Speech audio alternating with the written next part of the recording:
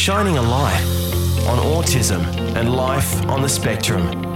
Welcome to My Friend Autism with Orion Kelly, a podcast breaking down barriers, stigma, and misconceptions around autism. And now, here's your neurologically different host, Orion Kelly.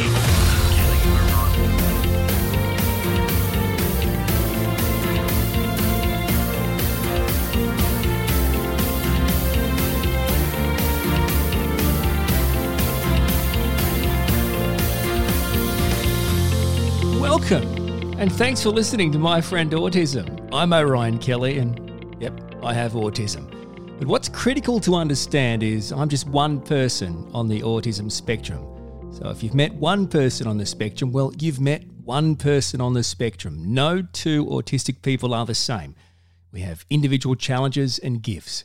My purpose is to empower you with knowledge, education, and growth opportunities through open, honest, engaging conversations on autism. This podcast seeks to break down stigmas and misconceptions around autism while providing real insights into life on the spectrum. My aim is to have open conversations that inform and engage and ultimately make the world a better place for those living with autism. My Friend Autism with Orion Kelly. Join the conversation now at the Orion Kelly Facebook page. On this debut episode, my guests are my wife, Renee, and from Autism Spectrum Australia, Dr. Tom Tutton, a clinical psychologist and the National Manager of Aspect Practice. Given it is the debut episode of My Friend Autism, I wanted to share with you my personal story of finding my place on the spectrum. I can think of no one better than my wife to help me tell that story. Renee, welcome. Thanks for having me. It's great to have you on this debut episode of My Friend Autism. Aside from obviously being my wife and the mother of our two beautiful boys, just briefly, I just wanted to let people in on you professionally as well. So you work in the medical field. That's right. So I'm a geriatrician, which means that I look after people that are over the age of 65 years. Or have conditions. Exactly, yeah. So younger people with issues like dementia or memory problems. In short, you're a physician, which is basically a specialist doctor. I just think that's important as this grounding in this conversation because I'd love to know, you've got a medical background, you've obviously gone to uni and you've studied it and now you work in it and you've worked in it for some time. So that gives you a slightly different perspective, but it also helps us understand, hey, if regular everyday people don't know much about it, I wonder if other people do too. So prior to us embarking on my diagnosis of autism, what did you actually know about autism? Very little. So I think it's something that isn't really taught that much during your university degree. It's definitely touched on, but it's not in a lot of depth, and you more learn about it when you do your psychiatry terms in medical school. And then during physician's training, it wasn't part of the training at all. It's often looked after by a different group of medical professionals, so it comes under either paediatricians, because children are often when people are diagnosed with autism, or it's under the training of psychiatry. Now, I know it's clearly not your specialty being in geriatrics, but it seems like autism is still a mystery to those that actually study it and specialise in it, let alone the general community. Is that kind of your impression? I think from our experience, my impression's changed a little bit. So initially I thought all people that have done psychiatry or all paediatricians would have some idea about what autism is, what the red flags are, or the more subtle signs that you might not know about in the general community. But now that we've had our own experience, I know that that's completely incorrect. And actually it's really the people within those fields that have done extra training and that's their subspecialty that are the ones that you need to be going to for a diagnosis, not the general paediatrician or the general psychiatrist, because they actually don't have the set of skills that's required to diagnose autism. And when they and saying they do, whether it's through a receptionist on a website, I don't think is enough. I think it's really important to kind of ask a bit more about, well, what do you mean you do? What do you, what have you learnt? What do you know? Because I think, and hopefully this conversation about our own personal experience, which we'll get to, I hope that kind of helps people and push them along the right way. But it's a great point you raised, because we just assumed if you want to know if you've got autism or you don't have autism, you go to specialist A and specialist A tells you either way. The fear is that Specialist A doesn't actually have up-to-date knowledge and the up-to-date practices, which have changed, streamlined nationally. Definitely. And therefore misdiagnose you, which from my point of view would be my worst nightmare for people listening right now. For if, being misdiagnosed could, in my opinion, given that I was initially and then was properly diagnosed, if I never got that correct diagnosis, how my life would have gone after that, and I fear for other people too. So it's a really great point that the community doesn't know much about autism, let alone specialists and people that study it who say it's still so complex. Is just a really important thing to remember. Absolutely. And I think the other key thing is not only going to the right specialist, but if you do go to someone that says they specialise in it and they don't, and then you're falsely reassured that you don't have autism, and then you keep on going through life wondering why you feel different or wondering why you have so many challenges. I think that's so damaging. The misdiagnosis is damaging as well as not being diagnosed.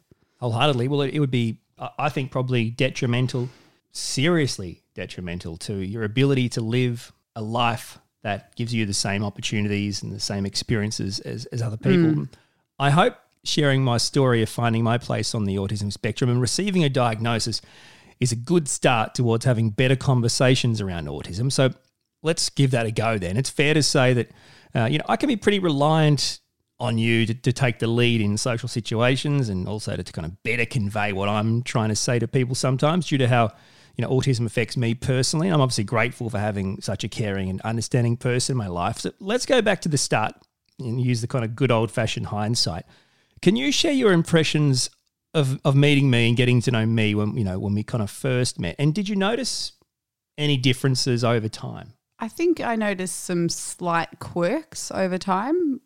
And that's all I thought they were. They were just part of who you were. And I actually liked the quirks about you. Can you kind of explain what they were? Or? Yeah, so I guess being perfectionist and also making sure that you were clearly understood by clarifying things a lot of the time, or I guess in retrospect looking at minutiae of things a lot of the time, but also your real passion for radio and your passion for performing, which are special interests of yours.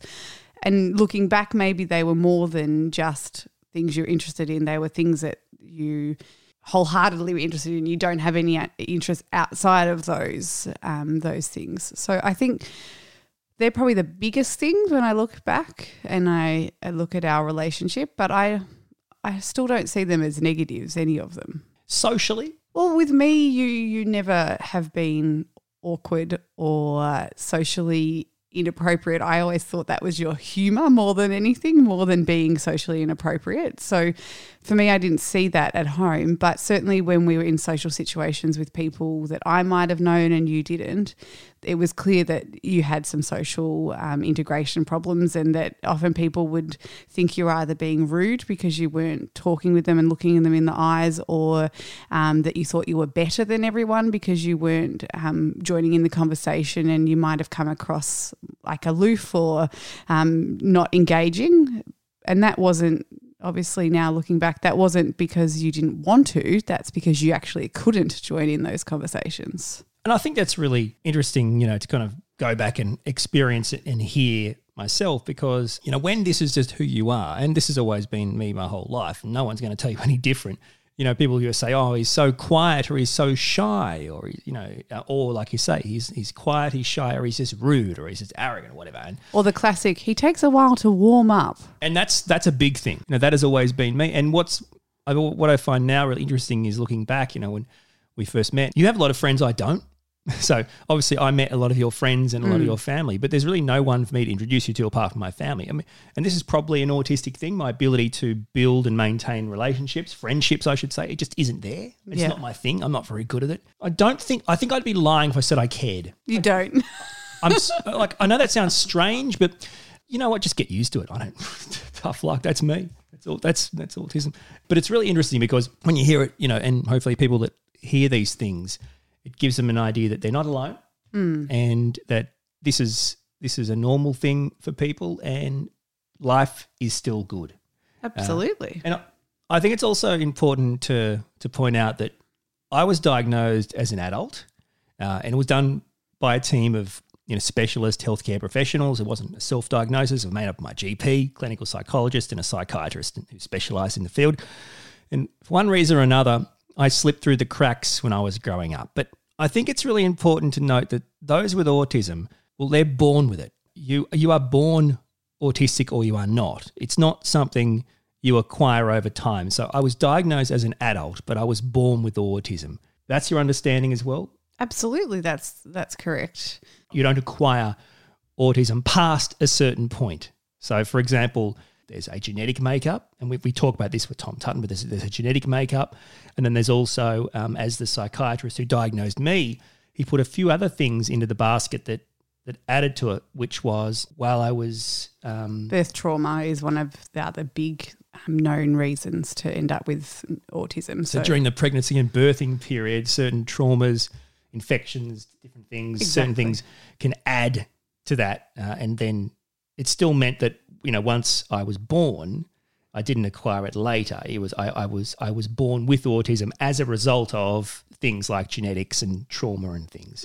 Sometimes I wonder if everyone knows that. I don't think so. Well, there wouldn't be so many people going on about how vaccines cause autism or how you could think of insert anything here causes autism. So I think people don't understand it, or they wouldn't have those arguments, because you can't acquire it from something. You can acquire an acquired brain injury from, say, a road vehicle accident and having a head trauma, or many other things that involve injuries to the head, but that's not going to cause autism at that stage of your life. That's going to cause a brain injury. So there's a distinct difference between the two, and distinct difference in how they present as well. So then they're completely separate entities. And that's what's really interesting. And I think it's important we know and acknowledge, that with all the kind of unhelpful conversations about this causes, that causes, this causes, that causes, it just doesn't help. And we can say with absolute honesty, well, things do cause autism, like genetics. Definitely. And trauma during pregnancy and birth. That doesn't mean that we can continue to try and, give energy or give light to these kind of ridiculous assumptions that, things once a child is born will result in them acquiring autism. We have to be real about this, okay? It's not going to help not only the people on the spectrum in their community, but the wider community kind of understand, accept and acknowledge autistic people for who they are, which is just other people who are entitled to the same, kind of rights and liberties and opportunities as everyone else, until we all kind of can come under the same page. Okay, so let's put that aside. You're either born with it or you're not. Let's put that aside and move on and learn, and let's go on forward and learn other things. Does that make sense? That's kind of what I really hope. So what's really kind of important from my point of view is, why did I even look into an autism diagnosis? Like, why did I decide to get assessed? So, my journey started the same way, I guess, most people who look at getting an assessment did, which was I brought it up with a GP, and the GP, gave me a referral to a psychiatrist. That's the standard way for adults, I should say. I think for children, there's different specialists in the field, and that's the general way, and that's how I got there. But it wasn't the start. No. Because I obviously have, an anxiety condition, and I decided enough is enough. I should go and see, a psychologist about my anxiety. My memory might be warped, but I feel like within minutes, within like the first session, the psychologist kind of, in a friendly, open, honest, professional manner, kind of flagged the idea of what she referred to as Asperger's or autism with me, and my first reaction was, hang on a second, champ. I've come here for you to help me with anxiety. Let's just stop the game for a second here. Time out. What are you talking about? That didn't seem like a big surprise to you when I shared that story with you, did it? No, and I think that's because since our son was born, Conan was born, that I'd noticed some more changes in yourself over that 5-year period where your anxiety was much worse. I'd find that if situations or plans were to change, that you'd become quite distressed by that, and that some of your social responses to something dramatic happening in our lives weren't always as I would anticipate them to be, or what would be socially acceptable. one of the biggest ones that comes to my mind is when I had a ruptured ectopic pregnancy and I never saw you cry, and I was very close to dying. And I thought, wow, doesn't seem quite right to me. Like, you're not showing emotion or at that time at all. And so there was a few little things along the way that made me think more and more that there could be the collection of symptoms that you had could be relating to being on the spectrum. Yeah, and for those listening who haven't heard our conversation about our miscarriages, which is part of a podcast I do called Intensely Inquisitive, that you can go and find that if you'd like to check that out. I think it's really important to note. So you had an ectopic miscarriage or pregnancy, and in effect, almost killed you, and you were kind of saved in surgery. And I'm sure you know, and for me, clearly it affected me deeply, horribly, and deeply. And it was. But you're right; it's a great point to say. So someone who is neurologically different and doesn't understand things or process things the way regular kind of, I don't know, neurologically typical people do, whatever the phrase is. It was really interesting because it's not like I didn't want to cry. It's not like I wasn't super sad. I mean, I was also overwhelmed looking after our young son at the time. I can't explain that. I can't explain why that was my reaction, but it's a window into the way my brain works. I feel like I have to kind of explain that to you, but I don't. No, I knew that you were deeply affected by it. There's no doubt about that. But it's a great just point in the difference. Yeah, you just express it in different ways. And she's not exaggerating. I mean, it was legitimately near death. So it was one of those situations where it was very overwhelming for everyone.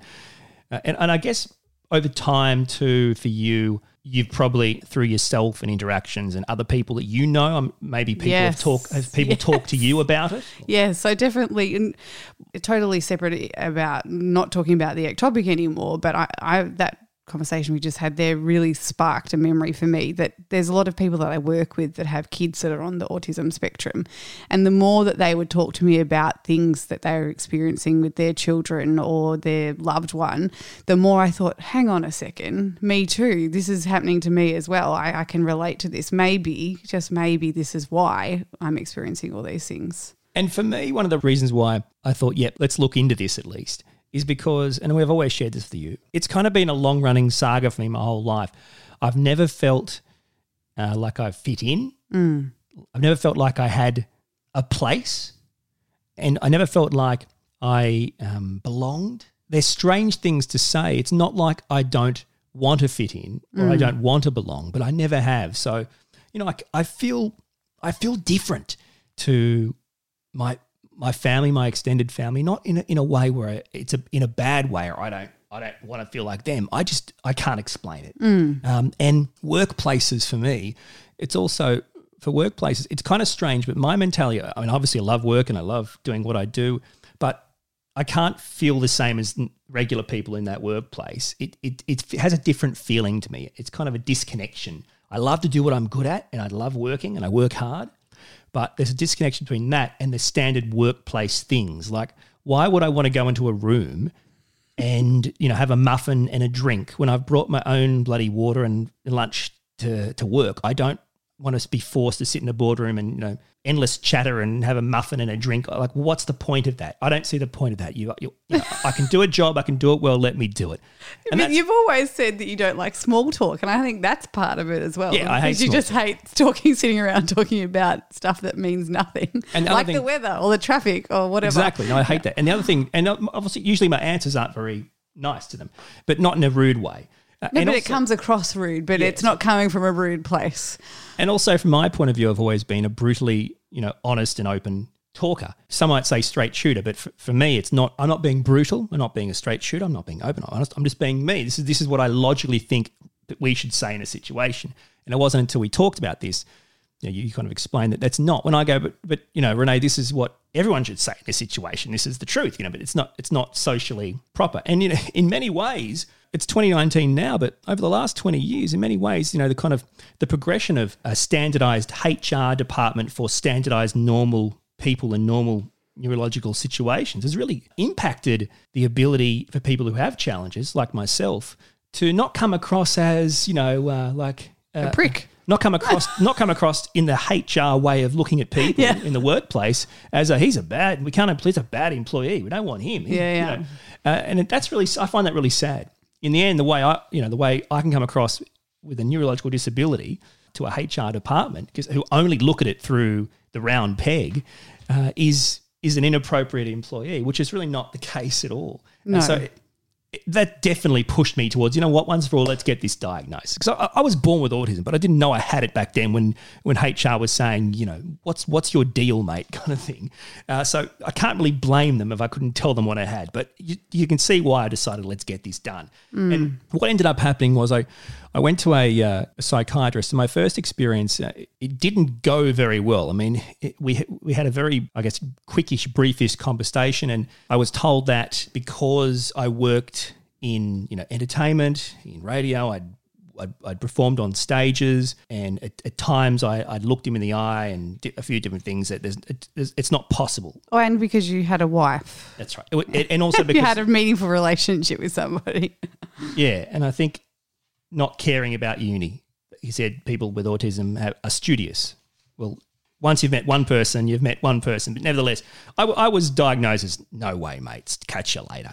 That didn't sit well with the psychologist, the GP, my family, myself, and it was suggested that I said, okay, forget about it. Yeah, I back it up a little bit there, Tiger. I think you were going to throw it in and say, well, this guy's a specialist and he said, no, I don't have autism, so I'm obviously just a horrible person. Well, that's how it works. If you go and see a specialist, they assess you, they tell you either way.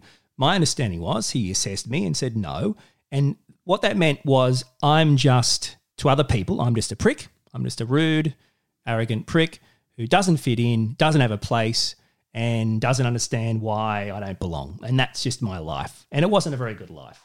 I reckon that could have been so damaging to the point where you could have become suicidal if you kept on feeling the way you did and you didn't have an explanation for why you felt so different. You really think it could have got that bad? I absolutely do, because your day-to-day life is very difficult and very challenging. And before we knew you had autism, you can't process what you don't understand and you don't know. You just feel different and feel like you don't belong, and that maybe you're better off not being here because of that, which is completely incorrect, and everyone should seek help if they are feeling that way and shouldn't just hide their feelings and suppress them down. Obviously to you it was very important that I got a second opinion. It wasn't about us chasing a diagnosis. Definitely It was about not. getting a second opinion. But I think it's because, healthcare professionals have already really said this is a no-brainer.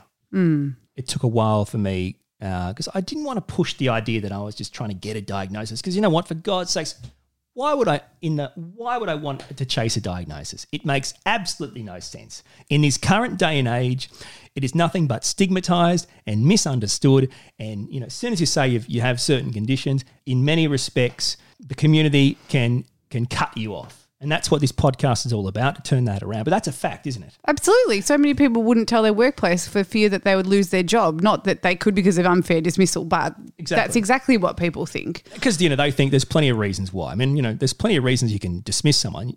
This is the reason why, but you give them a different reason. I mean, let's be honest. So it was really important to me just to feel like I had a fair hearing. I didn't have a fair hearing. And I finally had the opportunity to see a fantastic psychiatrist who's an associate professor. He's an absolute master in the area. Your impression of him was fantastic as well. Absolutely. Wonderful guy. And after multiple sessions, and we did like a DSM-5 kind of thing or something. I don't know. All standardized questionnaires to do the diagnosis. After multiple sessions and assessments, I was diagnosed. My understanding is, doctors use weird language, but I was diagnosed with autism. I definitely meet the criteria, and he described it as high functioning autism or Asperger's. Not referred to that anymore, obviously, but in effect, he diagnosed me with autism. That's your understanding? Absolutely, it is, and you still won't believe that, even though it's written down on a letter from him. There's 2 pages of numbered things that I met, that criteria. 2 pages of criteria, and when you read it out loud, it's not good. It makes me feel, when I read those criteria out loud, I think it makes me feel really bad for you and for the people around me, because it's like, really, am I like this? Is this me? And I know it isn't me. I'm me, and they're just challenges through autism, but I can only be honest. And it's just who you are. That doesn't change who you are, doesn't make me not want to be married to you, doesn't make me change anything about you. It's just meeting a diagnosis. That's all it is. And like you say, for me it was kind of strange, like you talk about how many times does it need to tell you you definitely have autism. I guess it's because I spent my entire life, really without a diagnosis and without knowing it. I had a disability, had autism. So it's hard to kind of fathom.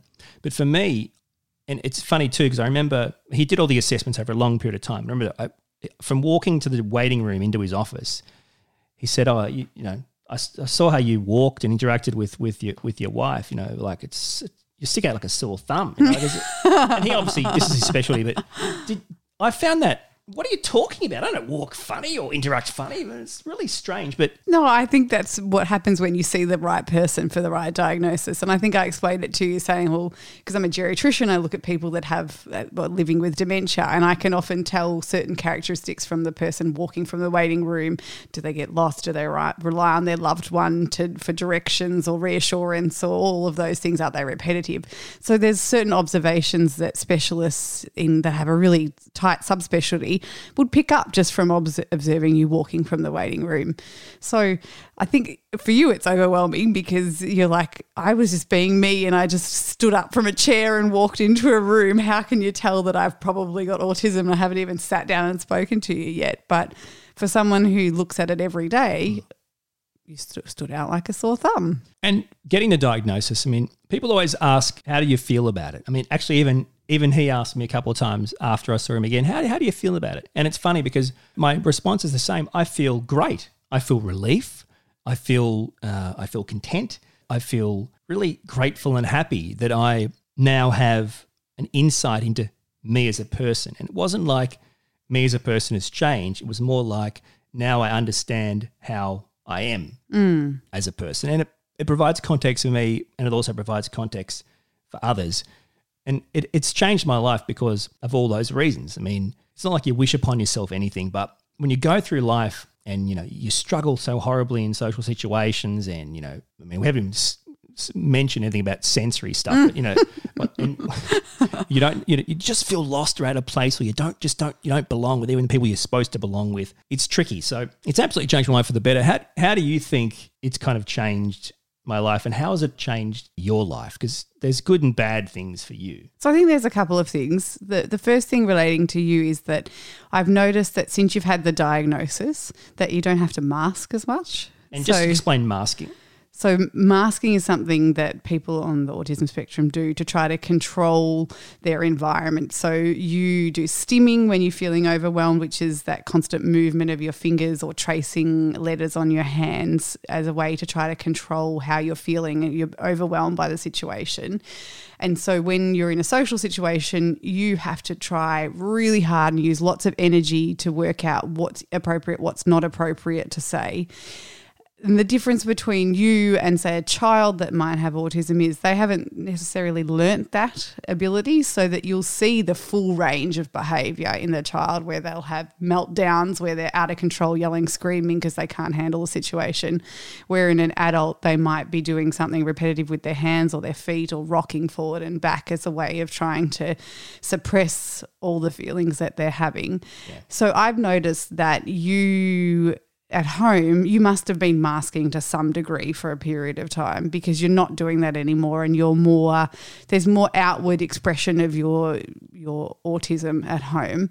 And I think in social situations, we haven't really been in that many lately, but I think you're more yourself, not trying to hide the fact of who you are anymore. And I think that's great. Like, why the hell should you try to hide who you are?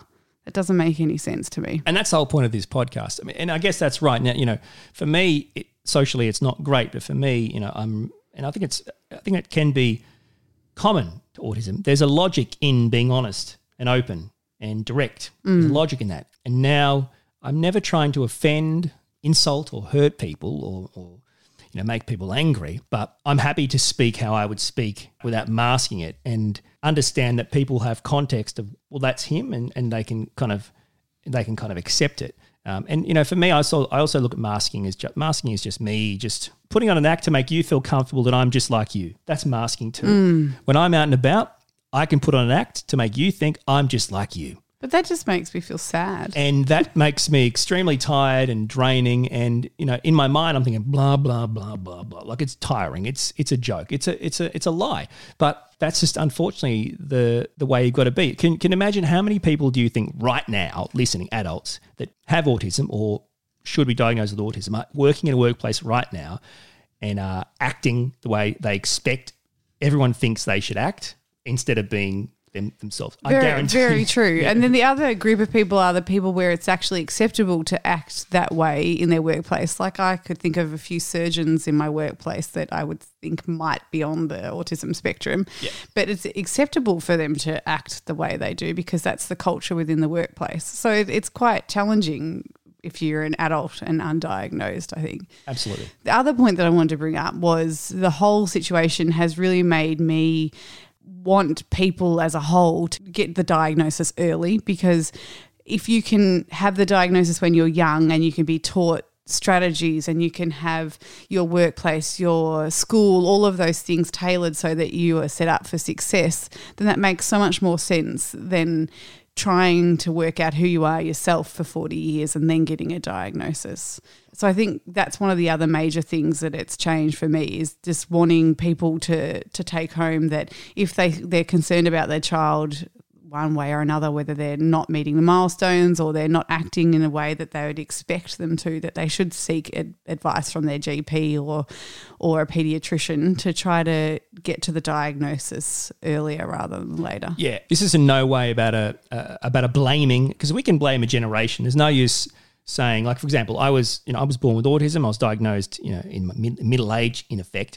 So there's no use blaming family because, they're just we're all regular everyday people doing our best, and there's no use blaming the medical profession of the time. I often think, is there a lost generation? Am I part of a lost generation? We just didn't know enough, or we only focused on extreme autism. And I can understand why you would do that. So it's a big question for me, and maybe we'll hopefully answer that with this podcast through the time. But I agree with you. For me, it's kind of sad that it's taken this long for me to understand who I am and know who I am and be able to live my life the way I was born to live my life. And when I look at it, I've basically half of my life I haven't been able to live my life as me. How that would have helped me professionally and personally is immense. And I'm in my middle age. I've lived a long, healthy life. I'm married with kids. I've had a successful career. But really, to be brutally honest with you, I don't really, have any friends that I would say, I've talked to people, but, that I kind of daily interact with or would see or hang out with, like a normal person. And I hate to say normal person, but a person would. And would that be different if people knew who I was from the start? Would have they accepted me and my quirks, like you say, when you first met me? And it also shows how lucky I am to have met you, because clearly, people like me, we date very differently, and it's never goes very well. Dating, that's a whole nother episode, obviously. But, dating is tricky for an autistic person. It's, socially uncomfortable and a bit brutal and honest and upfront. It's a tricky situation. God only knows how I made it through 2 minutes of any date in my life. But to find someone who actually understands me and gets me and accepts me unconditionally without even knowing the diagnosis is extremely valuable to me, and it's probably changed the course of my life. But I agree with you. If there was intervention early, if there was a diagnosis when I was a child, if I was given the resources and the help, I often wonder, where would I be? How would my life be different? Would it be different? Who knows? Yeah, I think you're right, though. It's really important that we, if anything, this encourages anyone of any age to seek an assessment if they feel like they should. But, parents listening, it's so important to... am I saying the right thing? Is it so important to be mindful and look out for it, or is that asking too much of parents? I think the most important thing is just to trust your instincts, because you know your children the best, more than anyone else that spends 10 or 15 minutes with them in a consultation.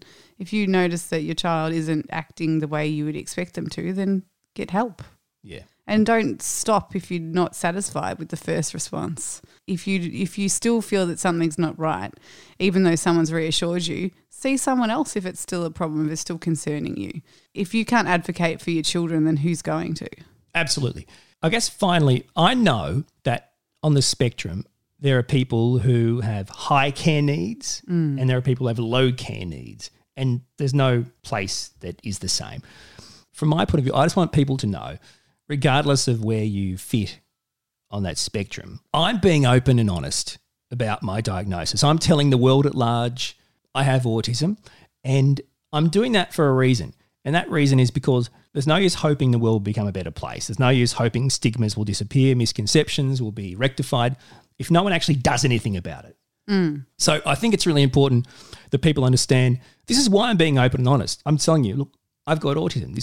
I'm not the same as any other person who has autism. I'm just one person that has it. But everyone is different, and I just hope that people can get some encouragement and inspiration from being open and honest about whatever condition or disability that you have, talking to people openly and honestly about it, and then hopefully trying to make the world a better place for not only the people that suffer from something that you suffer from, but also the wider community. And that's kind of the point from my point of view of this podcast. And I know from your point of view personally too, you can relate to it from friends and family, or, you know, I guess more friends who have kids, as you said, workplace friends with autism, and the idea that they struggle with what will life be like for their kids. And it's something like, I'm hoping something like what I'm doing provides them with some sort of light at the end of the tunnel. Yeah, absolutely.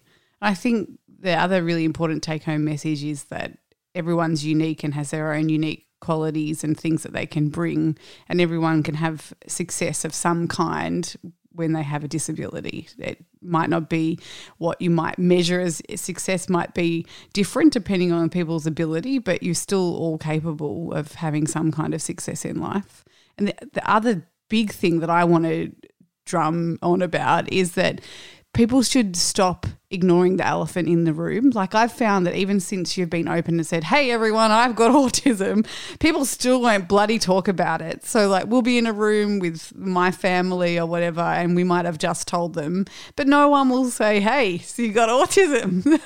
So it's like, people, we're telling everyone that you've got autism and you still won't bloody talk about it. So I think it's important that people actually acknowledge that it's there and acknowledge the issue and talk openly about it.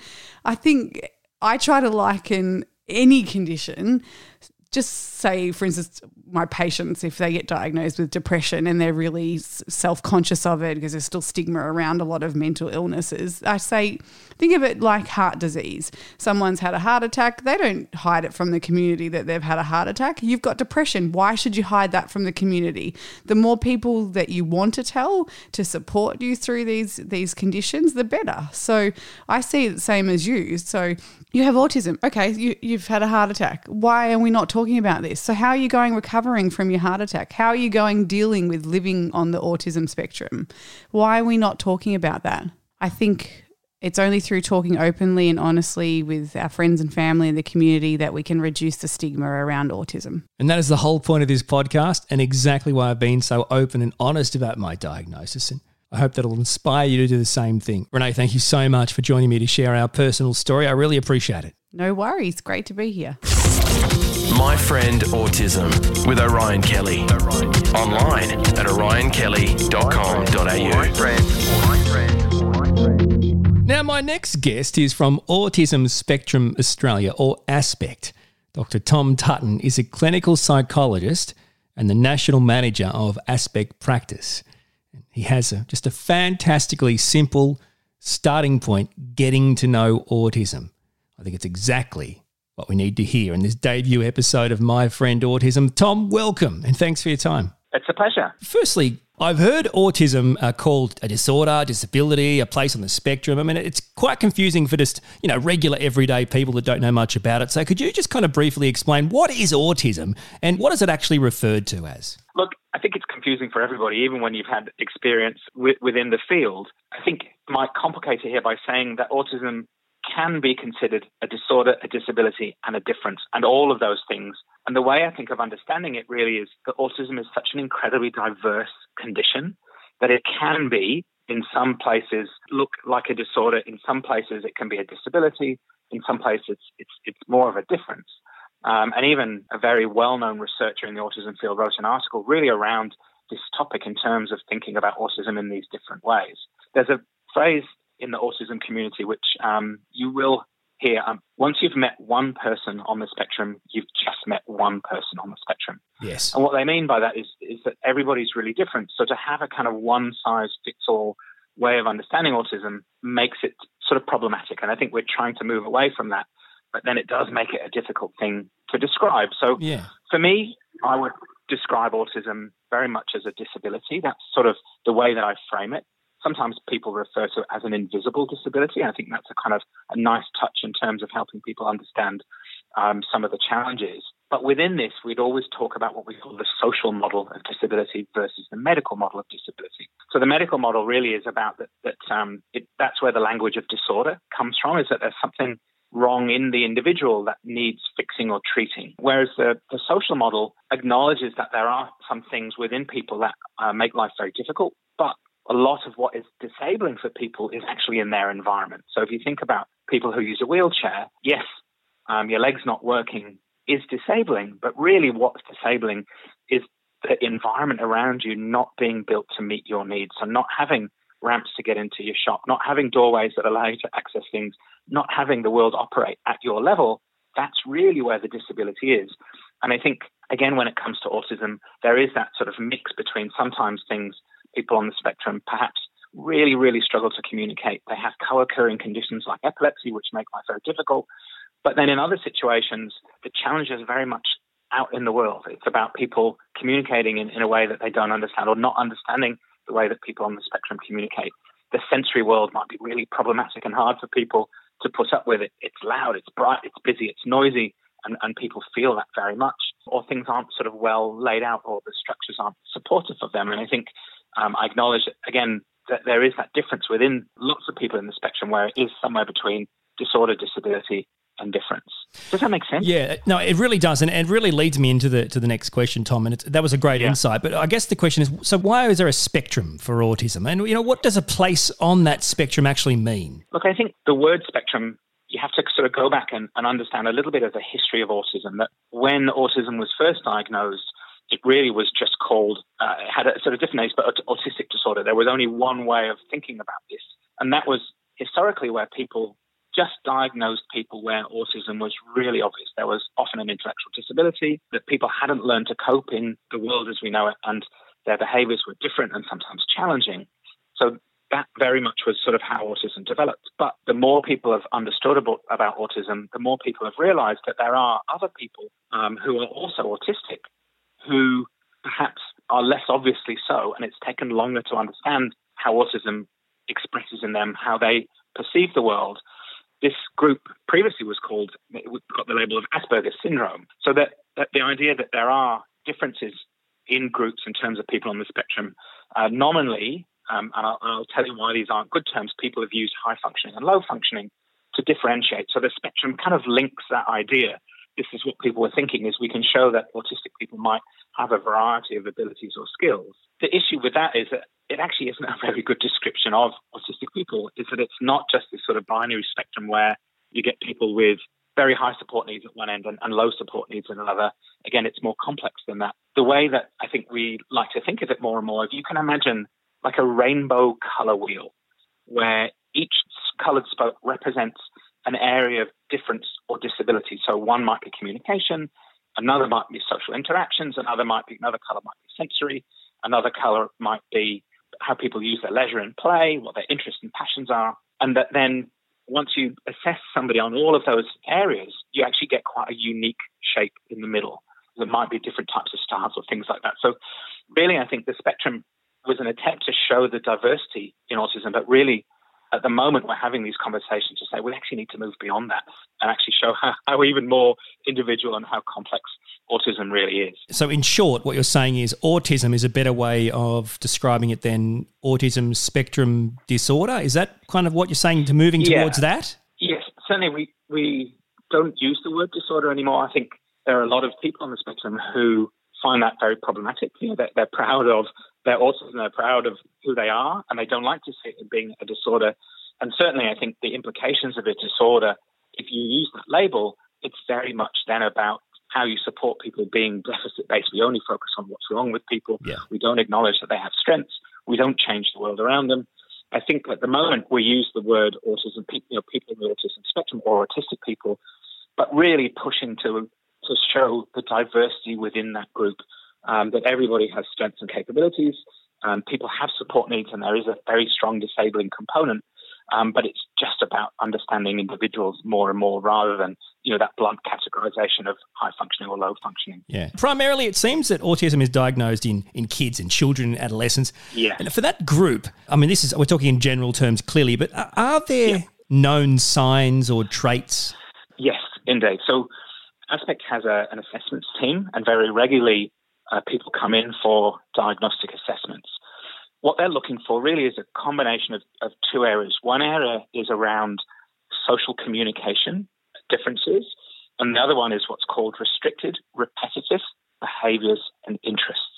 Those are the sort of two key areas where autism is diagnosed, and it's done via a combination of a structured interview. So that might be the person talking typically to the person's parents and family about their development and about areas of how they operate. And it's also done by a sort of structured interaction. So it's having that person in the room and going through a series of interactions that aim to elicit responses that you can then judge whether or not they might be on the spectrum. Just to give you a couple of examples of the sorts of things that people might be looking for, one area is called joint attention. So if you've ever been out with a typically developing kid and you see an airplane pass by or a helicopter or something that's quite cool, often what they'll do is they'll point up at the helicopter. They'll look over at you as mum or dad and then back at the helicopter. That's called joint attention. It's very much about they want to share the experience of that cool thing socially with you, and they'll do it through kind of connecting through eye contact and things like that. Whereas lots of people on the spectrum don't do that in the same way. They might enjoy the helicopter, but they don't necessarily share that socially. Another area might be something like pretend play. So very typically, young kids might, grab a hairbrush and then say, look, this is a hovercraft, and they go, and things like that. So in the assessment, what people will do, we'll try and get people to use different objects in a range of different ways, like here's a banana, let's use it as a telephone, and to see whether kids will go through with that kind of a level of pretense as well. So that's just a couple of examples. Joint attention, pretend play might be some of the things that people would be looking for. Can people live their life, I mean, literally their entire life, undiagnosed, being undiagnosed with autistic, and never know they actually had it? And looking back in hindsight with your help, would there be traits or challenges that they've experienced that you could actually put down to a misdiagnosis, or can it be quite complicated when they start to age in life and you can put it down to other things? Look, in theory, absolutely yes. I think people can have lived a life where, they would meet those criteria for being on the spectrum, but haven't ever known it. I've probably met some of those people in the past as well, but diagnosis for them wouldn't necessarily be helpful. Maybe that they're married, they have kids, they're a good family man or family woman, they work, but they've just often found ways to accommodate their differences to make sure they find their way in the world. So it just has meant that there hasn't been a need for a diagnosis because they've managed to find a way to get by. So in a way... Does that make sense? Yeah. No, that makes total sense. And I guess my kind of follow-up question, and not devil's advocate, but my follow-up question is, well, as you say, it wouldn't really it might not be helpful. Why? Why wouldn't... Because I would think some people would get to a point in their life when, as you say, they have, they have a partner, they have kids, they have a job, they have a life, they're happy, but they've always felt like something's missing, or they don't fit in, or things aren't right. And even though a diagnosis, it's a bit late in life, why wouldn't it be overly helpful, do you think, in your kind of professional opinion? Yeah, look, I think very much it depends on the person. So there are certainly many adults who are diagnosed late in life, and for them, it feels like a huge burden has been lifted because they come to understand themselves. And I think those people typically be people who've often felt they've been significantly different. They've struggled in some areas at school and excelled in other areas.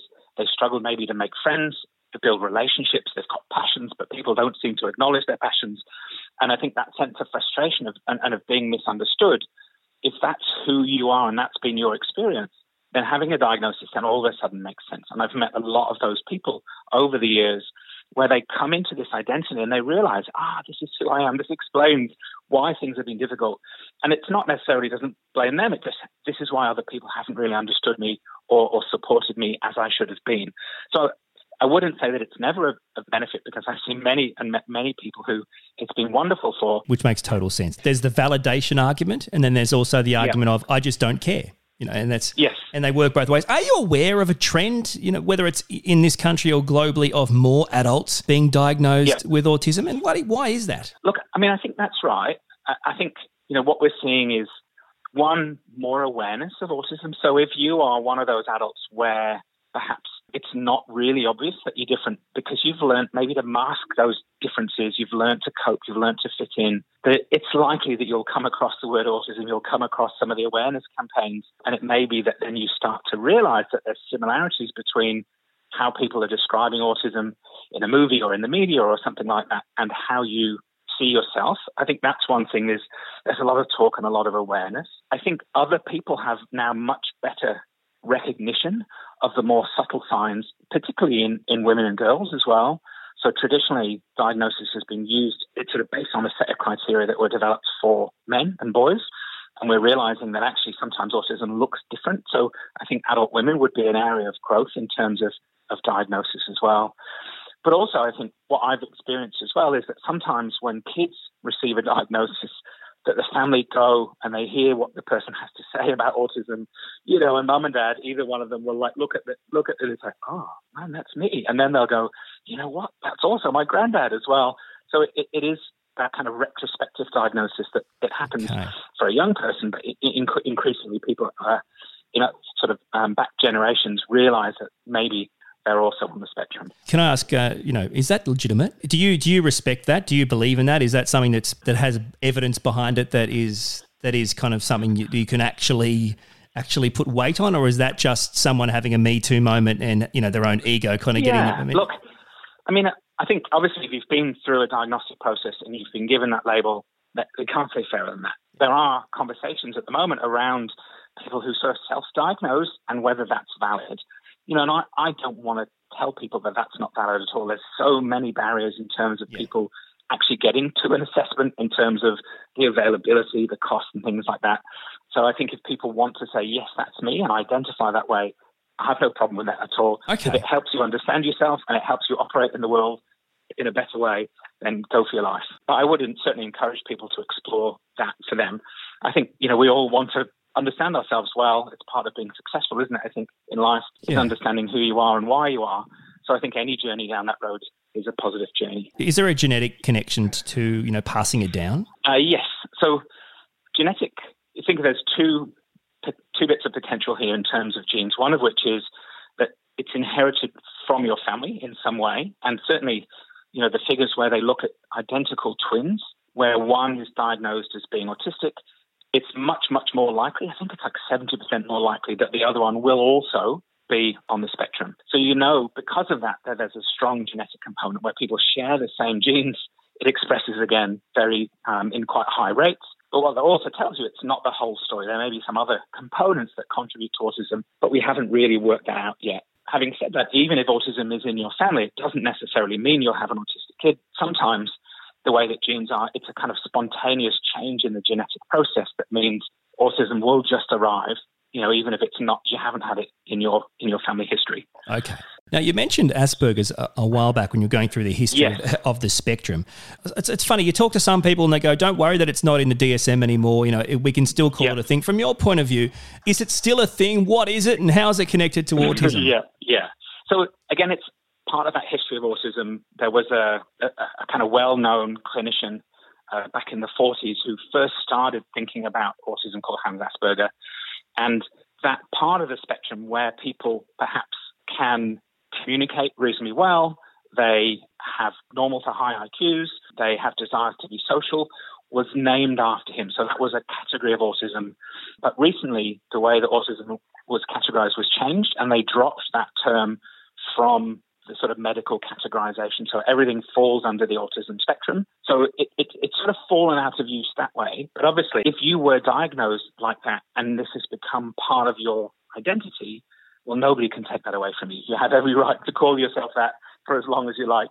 It's just a word that obviously will fall out of use because there will be no more of that kind of diagnostic label being applied to people. I can imagine a lot of adults that, they get through their working career, maybe midlife, and they start to look back and go, geez, I wonder why I've had so many troubles on and off in the workplace over time. And I wonder from your point of view, do you think people with autism, and so let's stop saying, high functioning, low functioning, just people with autism can be treated like just everyone else? Hey, you're just a person. If you're here to work, you're here to work. Or do you think they require a different style of workplace management? And what would that actually entail in 2019?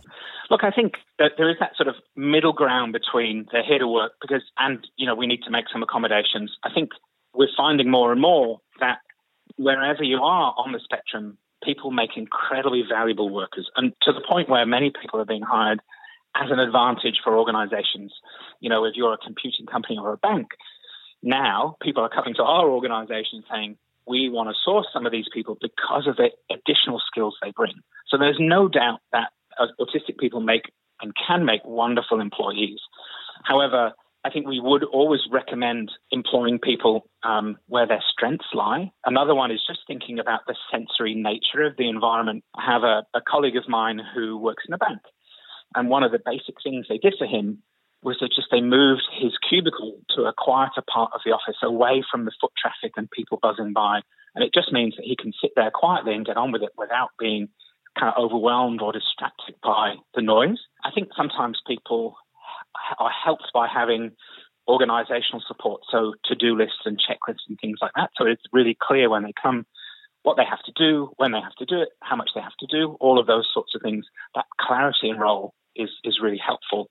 And just one more example, I think, is just making sure that the expectations of people fit just around completing their work.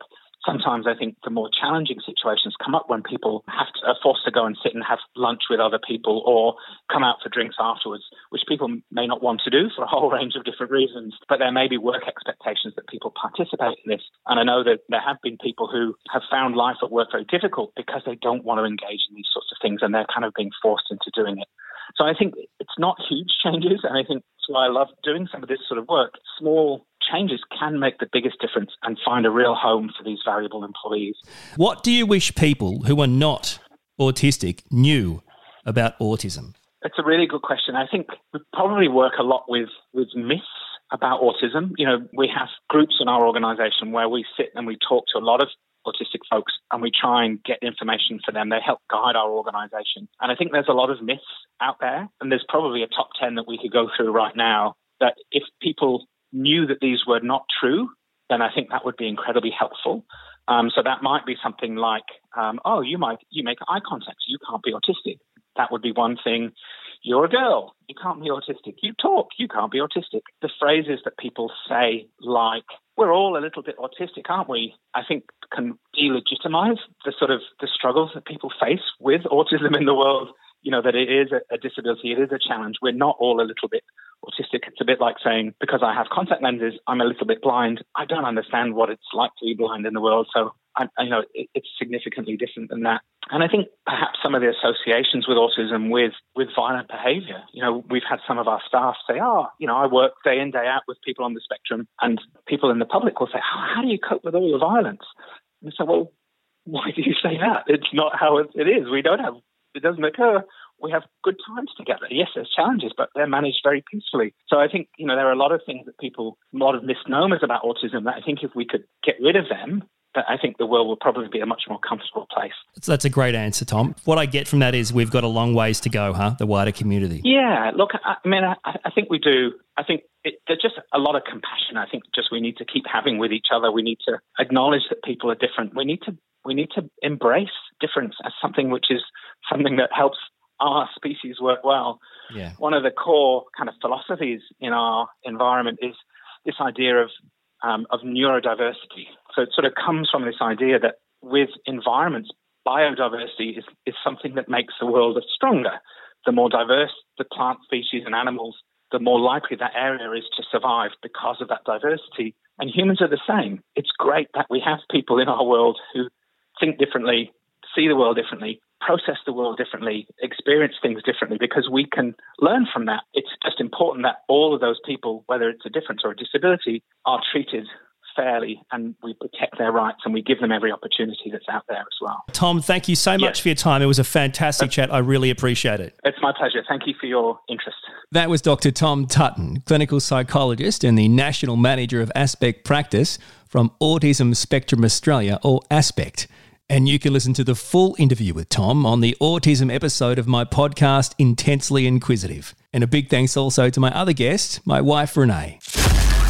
My Friend Autism with Orion Kelly. Thank you so much for listening to the debut episode of My Friend Autism. I really do appreciate it.